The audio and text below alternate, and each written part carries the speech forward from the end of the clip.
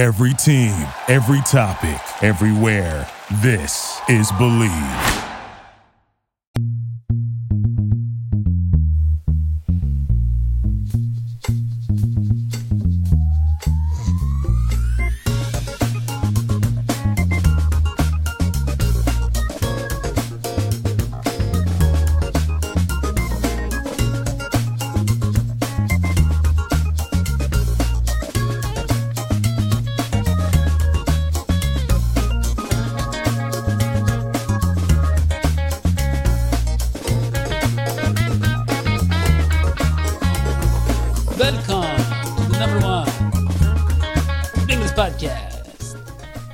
Your host, Daddy McDook, and I am joined by John Bing Crosby Sheeran. It's almost a white Christmas out here. It is, John, and I will tell you something. I don't know what to do. We talked about this, you and I, on Sunday, but I don't know what to do with these Cincinnati Bengals. Like, this show doesn't even make sense anymore. And by the way, you are watching the Number One Bengals podcast. We are on YouTube, DNH Sports. Make sure to subscribe. And you can watch us on Brinks.tv. And it is not just us. And I actually signed up for Brinks.tv when I found out it was free. And I saw there was a lot of great content on there. It's streamed all the time, 24/7. John, I don't know if you saw, but they have, I don't know what they have. They have a cooking show with Sean Spicer. Do you remember Sean Spicer? It's called Hot and Spicer. I do remember him. I didn't know he cooked. Yeah. He does everything now. He was on Dancing with the Stars. You know, he was in the Emmys. He does a lot of different stuff, and he's trying to expand his horizons. And there's a lot of sports shows. There's one on, there's like a podcast about Bosa Ball. Do you know what Bosa Ball is, John? I don't know what Bosa Ball is, no. It's kind of like volleyball, but with trampolines. It's very fun, very creative. And there's a documentary about Gizmo. Do you know Gizmo? I don't know if you've seen the Gremlins series. But you're giving me a lot of reasons to go to Brinks.tv because you're naming stuff that I've never even heard of at all. So my incentive now is only increased, honestly. Yeah. But look, Courtney, please tell us, Brinks.tv is the home of Ray Lewis's new show. And it is called, Courtney, The Ray Lewis Show. The Ray Lewis Show. That was going to be one pretty easy one to remember there, Yeah. But Courtney, you were telling us it's a cross between kind of what? What kind of show is it? So it is really motivational, inspirational, and it is your journey to a championship mentality with Ray Lewis and his longtime trainer of 20 years, Monty Sanders. So actually, it's the opposite of our show. I thought it was honestly copying elements of our show, but it's actually quite the opposite. So when you're done here, go over there for a new perspective on maybe life in general. Yeah. But look, John, Bengals have been receiving a lot of attention. Okay, the Cincinnati Bengals, it is crazy how quickly the media just, flipped the script, right? And I don't care what the media says. A lot of Bengals fans do. I don't care. Like, let's be honest, most of the media, they just make up stuff. It's just the false kind of news, if you will. And but a lot of people are saying, whoa, the Bengals, there's a couple of things. They're saying, okay, well, the Bengals, they beat the Ravens like that? Okay, now we take them seriously. Now they could win the division. Now some people say they could go to AFC Championship game. The other thing is they're like, hey, Bengals, remember where you came from. You stink. Stop being so, proud of yourselves. Like Joe Burrow was caught on the mic saying, if we win the division, we can win it all. Yeah, of course. I mean, you win the division and you're one of, 4 teams. I don't know how many divisions they are. Yeah, that's kind of how it works. Yeah, and we are in the best division in football. We have the best record of the division in football. So, I mean, that is natural. They don't like that for the first time in 30 years, 32 years or something. The Bengals are have to be taken seriously.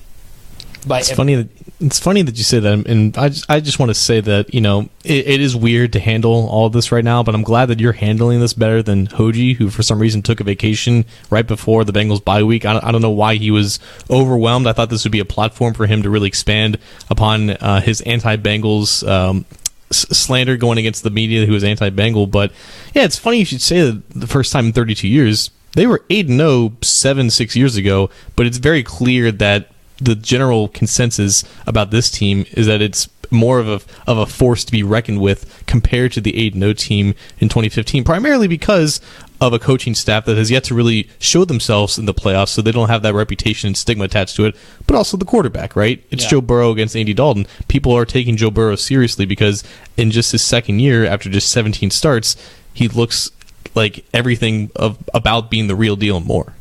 Yeah. That is true. I mean, we talk about the 2015 season, and like this season, we had a kind of the defense was very good. I think we were second in points allowed, and the offense was very good. You know, we had Andy Dalton was like a top 5 MVP candidate before he went down. But yeah, it's very different, and I will say, yeah, we're not that far in the season, but shortly after that 8-0 start, our first primetime game or second, I don't know, against the Texans, I think our second primetime game, we just had a complete meltdown. And nobody sees this team doing that. But, John, the question I have for you is, have they figured it out? And what I mean is, you look at that offensive line, okay, and you look at Quinton Spain, who is one of the top, 20 guards in the league. Like, he is what people thought Joe Thuney could be, but is a lot cheaper. And John, by the way, I was just shopping at Kohl's, for instance, and everybody for months was telling me, why don't you get some shorts, because I had a lot of winter clothing, but I didn't have any shorts, and they're like, you're sweating, you're in the house, wear some shorts. But I waited and I waited and I waited, and now I found shorts for $3 at Kohl's. And so I was like, see, got you. And that is what happened with the Bengals, with Quinton Spain. They didn't go after the big name free agents, the offensive linemen, and they were patient. They were patient, and it worked out. And now they have that same value, but they paid a lot less. I don't know if it's patience. It's more along the lines of they saw that there were options out there. Those options would have been considerably more expensive than just re-signing Quinton Spain. They brought back Quinton Spain about a week after maybe the beginning of the free agency, which is not early in the game, but they had options to upgrade on paper over Quinton Spain, who, to his credit, was admirable at times in 2020, but definitely didn't inspire a lot of confidence. And I think a lot of Bengals fans would have remembered at that point in time, like, yeah, Quinton Spain is decent, but he can't be like the main answer, the main addition, or just re-signing at the position. So they definitely bet on Quinton Spain improving under new coaching and with more stability and just being at the same position for an entire offseason and gelling with the rest of the offensive linemen. That was the idea, and it's definitely worked out to their favor. But I think it was more along the lines of they know that Quinton Spain wasn't going to cost very much, and they had confidence in him being at least serviceable. What really happened, though, is that he's playing for pennies, and he's playing like one of the better left guards in the league. It's the absolute best-case scenario, by far. It's the best-case scenario. And, John, we talked a lot about before the season, but can I just bring it up again? Frank Pollock. I mean, like, these guys are all very talented. Okay, all of these players are very talented, but it is not just Quinton Spain. It is not just Jonah Williams. He's having a breakout year, right? I mean, like, who else was it, John? We had one of our other guards was playing. Oh, Jackson Carman. Jackson Carman had the breakout game, John. Yeah, he played pretty well. Moving from tackle to guard. I mean, come on. Like, what are the chances you have 3 breakout seasons on the offensive line? I mean, it is really Frank Pollock. I feel like when I watch these guys, and I watch sometimes they get to the second level or they take on the second, defender, I feel like they have a passion. They have a desire. They have a fire. When they play, and I can't help but think they love to play for their offensive line coach.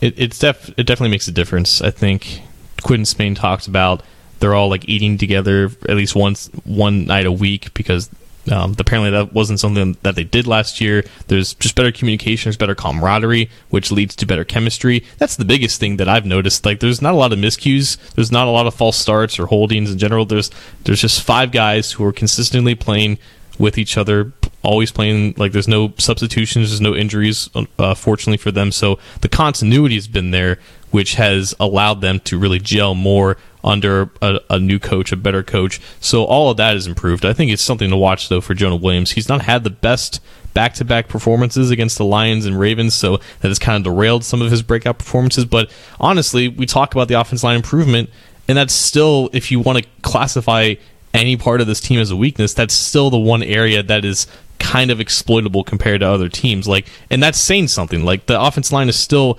average, but it's still top 10 in pass blocking, John.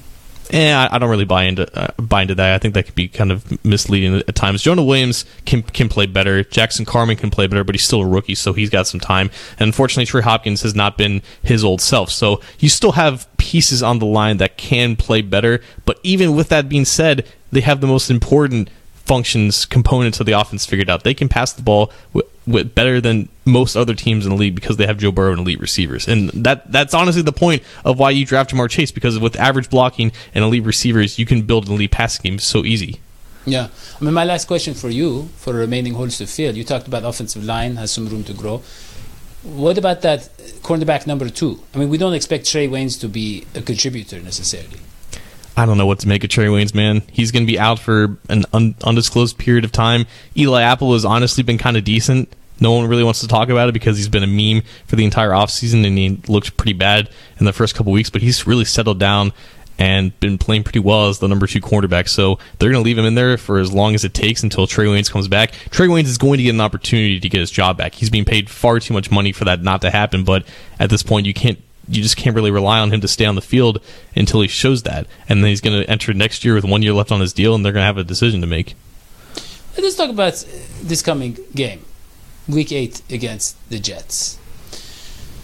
John, 2 weeks ago, people predicted the Bengals to lose to the Detroit Lions. A lot of people picked them to lose. And the Detroit Lions were 0-5 at the time. The Bengals were 3-2. Right. The Bengals came out, and in very unlike Bengals fashion, they played like a great team against a bad team, and they just blew them out of the water. Then, so that's one blowout. Then they blew out one of the top, what was considered one of the top teams in the league. Definitely the top team in our division. They were considered. I don't know if I agree with that because their defense seemed very vulnerable. But the Ravens were, and they blew them out. And now there's all this talk. Now, okay, finally, it's now Bengals. Look, they're going to make the playoffs. The question is, are they going to be the number 1 seed, number 2 seed? Now, this very young team is getting this kind of treatment like, top team. So do they treat that bad team, the Jets, do they underestimate them now? Do they underestimate the Jets because they're the 5-2 Bengals? Is that the question? Because of what has transpired the past couple of weeks. Like before, when they played the Lions, they were still, people weren't taking the Bengals seriously. So they came out and like, hey, we are the better team. But now, they might believe in the hype, If they believe in the hype, I don't see what's the problem with that. I've been thinking about this because I think in general, people are confused on how to treat the Bengals as a legitimate team because usually it's people waiting for the other shoe to drop. There is no other shoe to drop because this team is not overperforming. This team is not overconfident. This team is just confident because they're that good, and that is just their natural personas. No, just let me explain. 20 years ago, Tom Brady fell into the Patriots. Drew Bledsoe got hurt. And success just kind of happened to him, right? And then he didn't really have to overcome any adversity. That was something that Tom Brady talked about. Like, it was so easy in the beginning that when things started to get hard, it was new for him. That's what's going on with the Kansas City Chiefs right now. It was so easy for Patrick Mahomes to fall into that situation, take the NFL by storm in 2018, go to the AFC Championship game, win a Super Bowl, and go to another Super Bowl. Now they're dealing with struggles in his third year starting, and they don't know how to do it. The Bengals, last 2 years, they won 6 games. They know what it's like to be drug dragged through the mud, not only from the media's perspective, but just on-field performance. They know what it's like when things are bad, and they've overcome all of those struggles and have now become a really good team that believes in itself. So I don't think trap games and underestimating bad teams apply to teams like the Bengals, because they know that things can change in an instant, and they have that perspective of when things were bad. That's a great point. I love that point.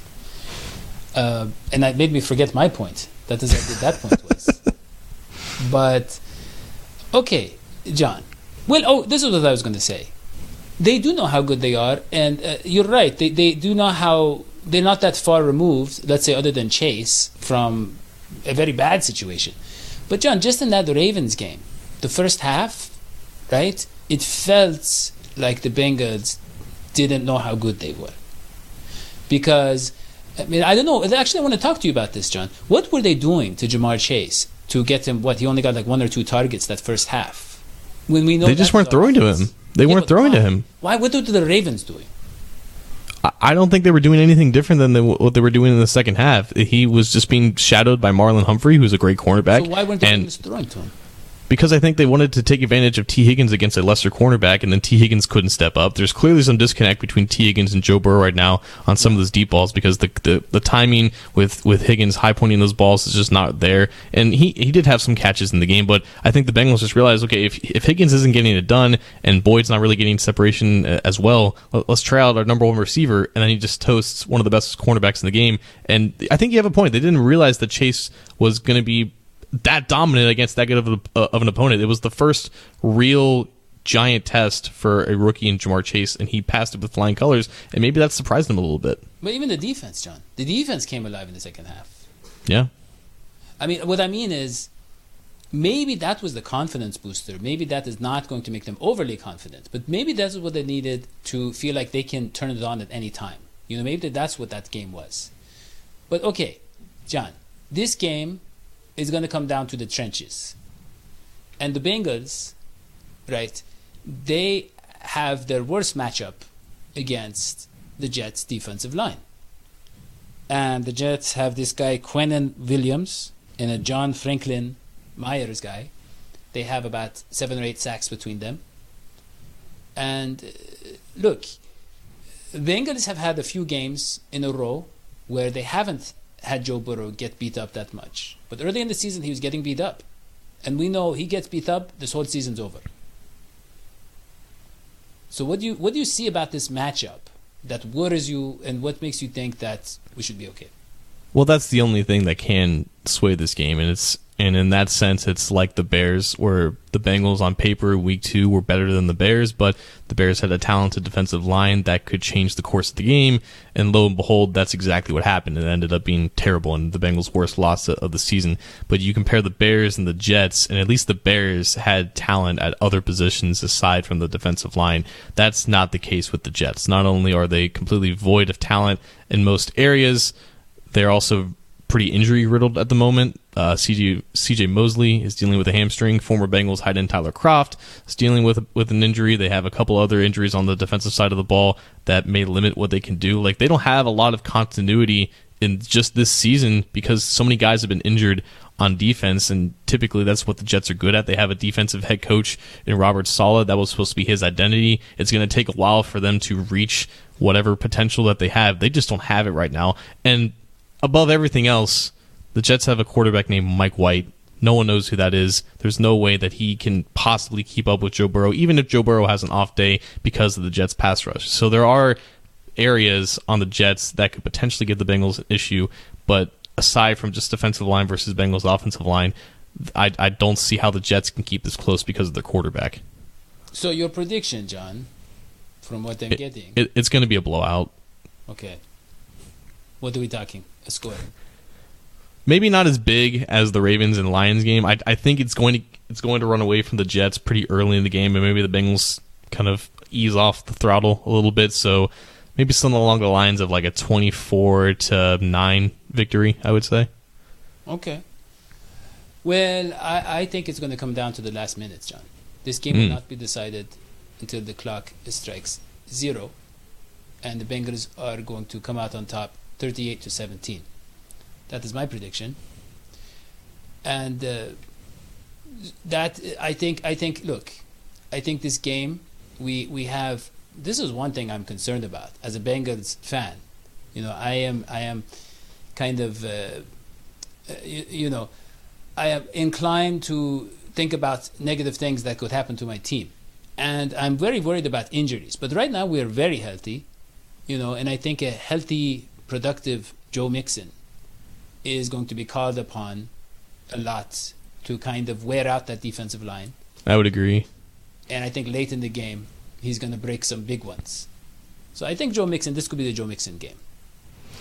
And just for any doubt that's lingering about this game, like it feels the same as the Lions, man. Like, is it possible that the Jets somehow play their hearts out and keep it close? Sure, it's football. It's the NFL. It could happen. If the Bengals are for real, like we all believe that they are, this game won't be as close as maybe the score may indicate it will be. The Bengals are just the better team, and like you said, they're healthy right now. There's no reason why they shouldn't take care of this game easily. Yeah.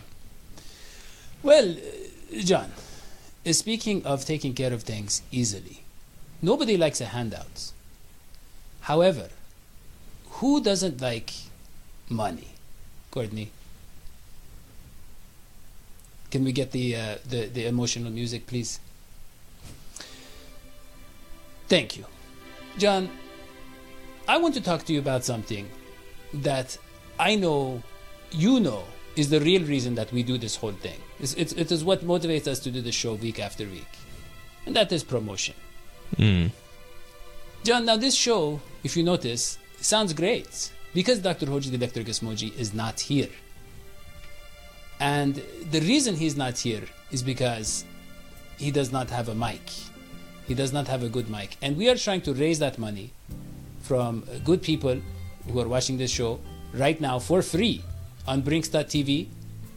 They could switch the channel over to, all the other great programs on Brinks.tv, but they choose to watch us, John. They could be watching Sean Spicer trying to make a spice cake or trying to make a fruit cake or whatever they make on Halloween. What kind of cake do they make, John, on Halloween? Not a fruit cake. That's okay. For Christmas. Whatever a traditional Halloween dish is. Do they have traditional Halloween? I don't know. But they choose to watch us, John. And because of that, we want to thank them by telling them to go to patreon.com/dhsports and giving us money. That is all I have to say about that, John. So he's not on vacation? He's just here because he doesn't have a mic? Yeah. Get his butt in here. Yeah. Please go to patreon.com/dhsports. Get Hoji motivated to come back on the show. And don't forget to leave a 5-star review. Subscribe. You can find us on YouTube, DH Sports, D and H Sports. You can find us on all the different outlets for audio, whether it is, John, tell them, whether it is, what is the We got your Spotify, we got your iTunes, we got your Stitcher, we got your Google Play. Are we on R19? We might be on R19. If not, find us on YouTube, D&H Sports, and all the other platforms that I just mentioned. There you go. Go to those places and follow us. And follow John on Twitter. He has a lot of great stuff to say. All right. For John, Nat King Cole Sheeran, and for myself, because we don't have anybody else. We don't have any guests. We couldn't afford them this week. And we couldn't get John Hoji on. But yeah, for Courtney. Why not for Courtney? That is all we have. We'll see you next time. So long as Sweetie Pies. Goodbye. Thank you for listening to Believe. You can show support to your host by subscribing to the show and giving us a 5-star rating on your preferred platform. Check us out at Believe.com and search for BLEAV on YouTube.